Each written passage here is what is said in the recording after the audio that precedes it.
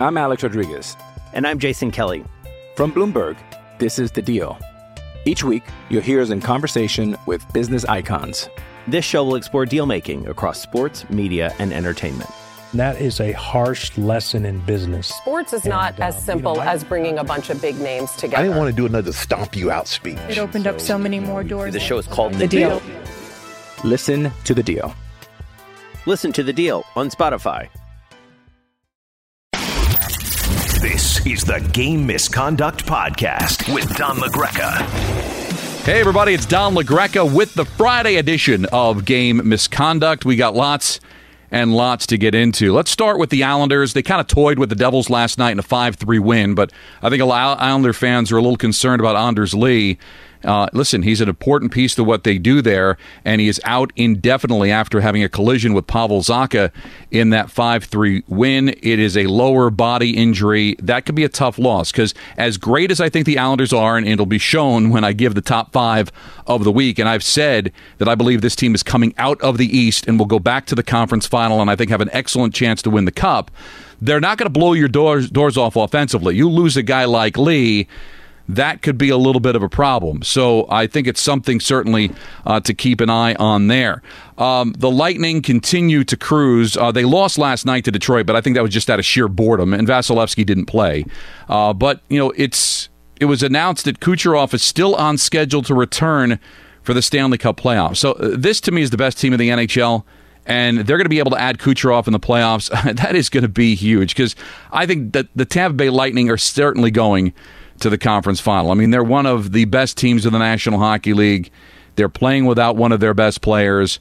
And listen, Carolina's given them all kinds of trouble in that Central Division. And I will not take anything away from the Hurricanes and the style of play that they have, which is very conducive to the postseason. Same with the Islanders. But tell me Tampa's not coming out of the Central Division.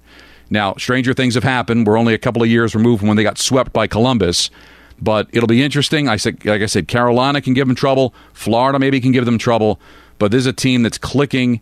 This is a team that's playing a very easy division, but still, they're going to get one of the best players in the league back in time for the playoffs. That's going to be pretty significant in what I think is going to be a fun possible repeat of last year's Eastern Conference final between the Islanders and the Tampa Bay Lightning, a series that the Islanders could have very easily won with those overtime losses. They lost in 6, but they very easily could have forced a Game 7, and who knows what would have happened. And I think both teams are very interesting, certainly going into this year. So something to keep an eye on there. Marc-Andre Fleury, COVID protocol. Still a possibility he can play tomorrow, so it doesn't look like it's that significant. But this is a goaltender that has played in 13 of the last 14 games for Vegas.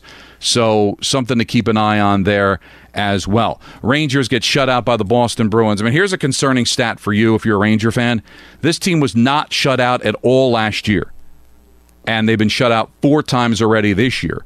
Ironically enough, by just 2 goaltenders, Varlamov with the Islanders and Halak with Boston, but still shut out 4 times already this year in 25 games. And you look a little deeper, since coming out of the pandemic, because remember, the Rangers were one of the hottest teams in the NHL last year when we shut down. Come out of the shutdown, right? They got swept in Carolina in the hub, and so far have won just 10 of their first 25 games this year. So this is a team, since the pandemic opened back up, and since the NHL's come off the pandemic, this team has played 28 games and have won 10 of them. All right, and now there's a lot of excuses. No Panarin, although he did skate with the team, and maybe there's a chance he could possibly play either tomorrow or Monday against Philadelphia. But you're playing without Panarin. Zibanejad is a shell of himself, right? You've played 14 games without Hedl. You played 8 games without Trouba. I mean, these are significant players. But I think Ranger fans just have to come to grips. They're not a playoff team. And with Kravtsov coming within the next couple of weeks, his KHL team was eliminated yesterday in the playoffs. So for him to go through quarantine, practice with the team, in a couple of weeks, you're adding him to the mix. Then you're going to get to the deadline where you got a chance to maybe trade a Smith, trade a Johnson. You know, this is a chance for at least the rest of this season. Focus on just getting the young kids some chances to play and try to just hit the ground running for next year. They're 9 points out of a playoff spot, and with all the games within the division, they're not going to make the playoffs. Another thing that I would be concerned about if I were a Ranger fan, all right, because I'm not overly concerned about the team in general because they've had some built-in excuses, and they're exceptionally young, youngest team in the NHL. And when you watch them play, a lot of their issues are because of their youth. But I would be a little bit concerned about their goaltending. All right, number one, Igor Shesterkin has suffered some injuries in a very brief NHL career, and he's not the same player he was at the tail end of last year. So has the league figured him out? Whatever it is he overwhelmed by being the guy? He hasn't been bad by any stretch of the imagination, but he hasn't been special like he was last year. And Georgiev has just been flat out bad. He's been pulled in his last two starts. And listen, it's hard to criticize the goaltending when you get shut out last night, but the Rangers came out and played very well, and he gives up a soft goal to Pasternak 4.5 minutes in, and the Rangers really never recovered. They gave up the shorthanded goal. You're down 2-0, played a great road period, and you're down 2-0. Then you take a bad penalty to start the second period. You're down 3-0, and the game was over. And that was the second or third time, really, on this not on this road trip because they played so well against New Jersey, but against really good teams, and even against Buffalo the last week, where you just get stretches where you just don't feel like this team is going to score at all. And so that puts a lot of emphasis on your goaltending. And although I would not label the goaltending overall as bad, although I think Georgiev has played poorly in the last couple of weeks, they're not stealing any games. They're just not. And I think in this league, you've got to have games where you don't have it, you're not playing well, but your goaltender steals it. Hank did that all the time. I can't tell you how many games I called where they're grossly outshot, all the analytics favor the other team, and the Rangers win the game 3-0 because Hank stands on his head, makes 48 saves, and wins a game that the Rangers had no right winning. And that's not happening this year at all. And even if it did happen, it probably wouldn't be enough to make the playoffs, but at least cosmetically, you'd feel a lot better about the team. Too many times, the Rangers' goaltending just has not been special when it needed to be special, especially against these teams like Pittsburgh, like Boston, that are ahead of them in the standings. So I think that certainly is an issue. I'm Alex Rodriguez. And I'm Jason Kelly. From Bloomberg, this is The Deal. Each week, you'll hear us in conversation with business icons. This show will explore deal-making across sports, media, and entertainment. That is a harsh lesson in business. Sports is not as simple as bringing a bunch of big names together. I didn't want to do another stomp you out speech. It opened up so many more doors. The show is called The Deal. Listen to The Deal. Listen to The Deal on Spotify. Hurricanes just continue to be impressive. It's so easy to kind of forget about this team because all the focus is on Tampa, but Geekie gets a couple of goals for them, get things going there, whether it's McGinn, whether it's Natchez, whether it's Aho. There's just so many special offensive players on this team. Now, I'm not really sure overall, what kind of goaltending they can get night in and night out. Reimer was very good last night, but against the Nashville team that isn't very good. But he did face 33 shots and made 32 saves. I like what's happening here in Carolina with the Hurricanes. Something I do not like is what's happening with the Columbus Blue Jackets. And there's already rumors about John Tortorella possibly being out. And you look at Columbus, they lost again in overtime last night, blew a lead, minus 19 goal differential, okay? They've only won 10 of their first 28 games, and they are sitting right now 7 points out of a playoff spot. Now, will Chicago come back down to earth? Possibly. But it's 7. And they both played 28 games, and your minus goal differential is really just, Detroit is obviously off the charts, but they're in a rebuild. Nashville's obviously playing poorly, but at minus 19 right now, very average at home. I've actually lost more games than they won with the 4 overtime losses. Only 2 wins in their last 10. Rumors swirling about Tortorella already. You just wonder if in the next loss or two that Tortorella could be out of a job. And anybody that has listened to this podcast knows I am a fan of John Tortorella. But it is what it is. He does sometimes run out of time. We saw it in Tampa after winning a Stanley Cup. We certainly saw it with the New York Rangers. Never really got any traction in Vancouver. He's done a good job here with Columbus. We can't forget about what he did a couple of years ago against Tampa. He's made him a perennial playoff team. Certainly they've been kind of thrown to the wolves here because of the pandemic, but quite frankly, who hasn't? And you just wonder with the time spent there, there's a very good chance that this is a guy that is going to lose his job. So let's please keep an eye on that one. All right, we got a chance to talk to Gary Bettman on the Michael Kay Show. And there was a lot to discuss with Gary, and we obviously talked about the ESPN deal, and he talked about what that means to the National Hockey League and also what it means to the fans. While ESPN has covered us over the 15 years that we've been apart, the fact is we didn't get the same type of coverage that the other three major sports who ESPN has rights to got, and now we're going to get that type of coverage as well. So in terms of the promotion of our game and reaching more sports fans and reaching hockey fans in more ways, this is just an incredible opportunity for all of us. And also about the overall play in the league. NBC has done a great job working with us to help grow the game as well.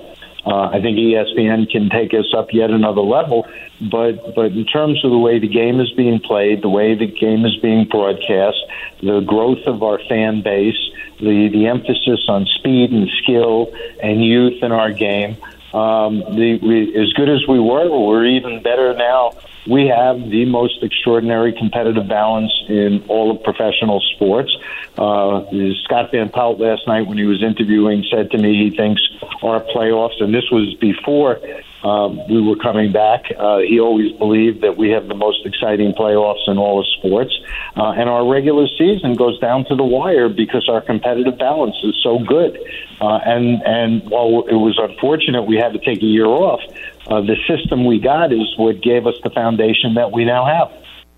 And when can we expect more fans in the buildings? We're going to get fans wherever we can get them. I think the franchises are going slow. We're not going to obviously trump in terms of having more fans than we're allowed from the local jurisdiction, but we have our own protocols, which in many instances may be more restrictive in terms of what we expect from fans. But again, our view is we want to keep the communities that we play in safe, keep the players safe, and we want our fans back because let's be clear about this. Our players and our game get an incredible energy. You guys all know what it's like to be in one of our buildings. There's nothing like it in sports, and the energy and the excitement is palpable, and the game and the players feed off of that. And that's why I think it's kind of important when we get into the playoffs, like how is it going to be when one building might have 50% of people, another building doesn't have anybody? Is that fair? But hey, listen, we're in a pandemic world now. It's about trying to get bucks. I mean, there's a reason why the divisions are sponsored, okay? Because you're trying to get as much money, recoup as much money back. Gary Bettman admitted they probably would lose less money had they not played this year rather than play, but you can't do that. There's just too much competition out there. So and listen, Dallas isn't going to make the playoffs, but if Dallas can fill the building and you can get revenue and share that with the rest of the league, Florida, increasing the revenue that you might be able to get in New York with the Garden and Barclays Center, adding fans as the season goes on, whatever is going to put some more money in the hopper for the league, I mean, that's what you got to look at. As much as you want to have the competitive balance that you're looking for, and even though it might be technically unfair that there can be a playoff game with 10,000 fans in the building, and then another playoff game with 3,000 in the building. If it means revenue generated, I think that's something that's important for the league, especially during the pandemic. Well, it's Friday, and you know what Friday means. Don LaGreca's Friday Top 5. All right, 5 is always the most difficult, but we are going to, obviously, as we usually do, start with number 5. Number 5. And it made it difficult, but I'm really going to lean on, and this is a team that I am not a fan of as far as making the playoffs, and I've kind of gotten abuse on this podcast for it. But they're healthy now. They're playing some phenomenal hockey, and that's the Pittsburgh Penguins. I've got them at number 5 because I really do like the way that they're playing. Their blue line was really decimated early in the season, but they found a way to hang on. They're struggling on the power play. They're struggling on the penalty kill, but they're finding ways to win games. They're in 3rd place now in the East. They've won 7 of their last 10. They've won 4 in a row. They've got a +7 goal differential. They're almost unbeatable at home at 11-2. Now, is it sustainable? We'll see. But right now, they are getting healthier and they are playing better. And you can't ignore it. You just can't ignore what this team has done. And certainly after a week in which they've won 4 in a row, I've got them at number 5. Number 4. Washington Capitals are starting to warm up. They've only lost one regulation game in their last 10. They've won 3 in a row. Vrana has been good. They have gotten a lot from Carlson. They have gotten a lot pretty much from everybody except maybe Ovechkin. Did score last night, his 9th goal. But they're getting the goaltending now that they've gotten through the whole COVID protocol. Samsonov back in the fold. I like what Washington is doing right now. They are right now just 2 points back of first place with a game in hand on the Islanders. Their +6 goal differential, you're going to see that go up. They're exactly the same team at home as they are on the road. Exactly what you want to see from a team that could be in contention. I've got the Washington Capitals at number 4. Number 3. We talked about it earlier. Carolina Hurricanes. It's saying something when you're in first place and share a division with the Tampa Bay Lightning, right? +26 goal differential is tremendous. Second only to Tampa in that division. They've won 7 consecutive games. That after a 3-game losing streak, so they've bounced back nicely. You cannot touch them in Raleigh. 10-1-1. Is it Aho one night? Is Nate Cash the next night? Hamilton contributing on the blue line like he usually does. I love the Carolina Hurricanes, and I love them at number 3. Number 2. Your New York Islanders. We'll see what happens with the Lee injury, but doesn't matter who's in goal usually. They roll 4 lines. They're healthy. Martin is contributing too. Clutterbuck, Cizikas, and, of course, Barzal with that goal. Just unbelievable earlier in the week. They are 9-0-1 in their last 10. They've won 7 consecutive games. +20 goal differential is the best in the division. The New York Islanders are the number 2 team this week. Number 1. I'm not scared off by what happened against the Detroit Red Wings. Give the Lightning a break, right? I mean, they had McElhaney between the pipes. You're taking on Detroit over and over again. There's going to be a time where you're just going to kind of fall asleep, and they did last night. But overall, 8-1-1 in their last 10. Unbeatable in Tampa, 9-1 there. 9-4-2, nothing to sneeze at on the road either. Only 5 losses in regulation this year. Vasilevsky is the best goaltender in the National Hockey League. Hedman is the best defenseman in the National Hockey League. And you've got a myriad of guys that can score. It's Point, it's Stamkos. It doesn't matter. They're going to get goals from guys. They're just that good a team. They're number 1, and I got to be honest with you, I'm not sure that there's anybody who's going to take them out of that spot for the rest of the year. All right, let's close it out with your tweets at Don LaGreca, hashtag game misconduct. Frado says, hey, Don LaGreca, do you believe now is the best time for someone to get into the NHL, or perhaps does the current alignment of things make it all difficult for people to get into the sport for the first time? I think it's a great time to get into it. Don't get caught up in all the division stuff. I mean, I think everybody knows that's temporary, and Gary Bettman did admit that yesterday, that everything should go back to normal with the exception of Seattle joining the Pacific Division, and it looks like Arizona is going to move to the Central, so that'll be really the only difference. But right now, you've got Matthews. Look at the goal last night for Matthews in Toronto's win in overtime. I mean, that is tremendous skill. You've got teams like Edmonton, teams like Toronto, teams like Carolina in a non-traditional hockey market that have so many skilled players. This is probably the best time, and you still have Crosby playing well. You still have Ovechkin playing well. Stamkos has got 12 goals this year. You're seeing more offense. I really think this is a good time to follow this league, and I think the playoffs are going to be just absolutely fantastic as we get to them, and I can't looking forward more to that. Troy says, Don, which is more challenging, picking the best team in the NHL in 2021 or picking the best team in college football? It's tough, right? Listen, I think Tampa's the best team. They won the Stanley Cup last year. But when you reside in a division where you play a lot of also-rans, you're gonna build up the points, right? And the Islanders have played a lot more games than other teams, so that's the challenge, right? What's your schedule like? Because not everybody plays the same teams. Because of COVID, some teams have played 30 games, some teams have played 24 games, so there's a differential there. It's tough, and we've only played, a little over 20 games for every team, and that's certainly not enough to be able to sink your teeth into by any stretch of the imagination. No training camp, no preseason games really to speak of, so yeah, I'll listen, college football was really, really tough, but the NHL certainly is right up there. Alex says, in all the joy over the NHL returning to ESPN, what tends to get forgotten, as usual, are international hockey fans. I'm in Slovakia. I worry a lot about losing access to NHL games which NHL.tv being canceled, and about blackouts. I really don't know where that stands. I'll try to find out for you, Alex. I mean, ESPN International, I'm sure, when you get to the Stanley Cup final, ESPN International, I'm sure, will make those Stanley Cup games available to you. I don't know how it works with the app, but I think a lot of the games are going to be on ESPN Plus. I'm sure you'll be able to have access to that as well. I'll try to find more information for you, but I do think you will have some access. Jim White says, I have many emotions regarding the new ESPN NHL agreement. I'm excited for John Butchergrass and Steve Levy, but it is better for the NHL to be the number 1 sport on the number 2 network, NBC, or the number 6 sport on the number 1 network, ESPN. Only time will tell. Second thought on the deal, I hope ESPN will grant Center Ice subscribers access to ESPN Plus, similar to how they have access to NHL TV. My preference is watching Center Ice on DirecTV and use NHL.com or NHL.tv as needed. All right, here's what I'll say. I understand what you're talking about when NBC Sportsnet existed. NBC Sportsnet is going to be over before the season is over. So a lot of games are going to go to the USA Network. Now, USA Network actually has more or in more homes than NBC Sportsnet, but is that a destination for sports fans? So being number 1 on a network that everybody thinks, is basically USA Network is going to be for, Fast Times at Ridgemont High reruns.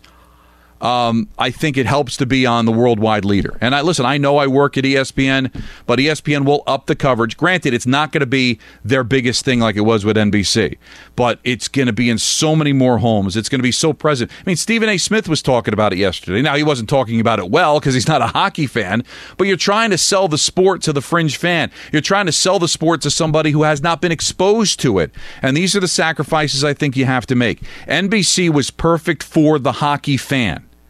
But when you're trying to grow and trying to get the fringe fan become more of a diehard, when you're trying to get people that have never watched the sport before to get exposed to it and fall in love with it, then I think this is the best thing. There are people that are hockey fans right now that are hockey fans because of ESPN covering the sport back in the day.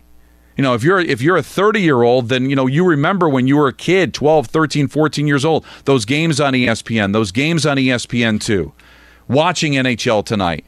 And that made you fall in love with the sport, and you might not have found it if it had still been on Sports Channel like it was before, or NBC Sportsnet where it is now. There's a lot of sports fans out there, they want to take a lap, see what's going on before they go to bed.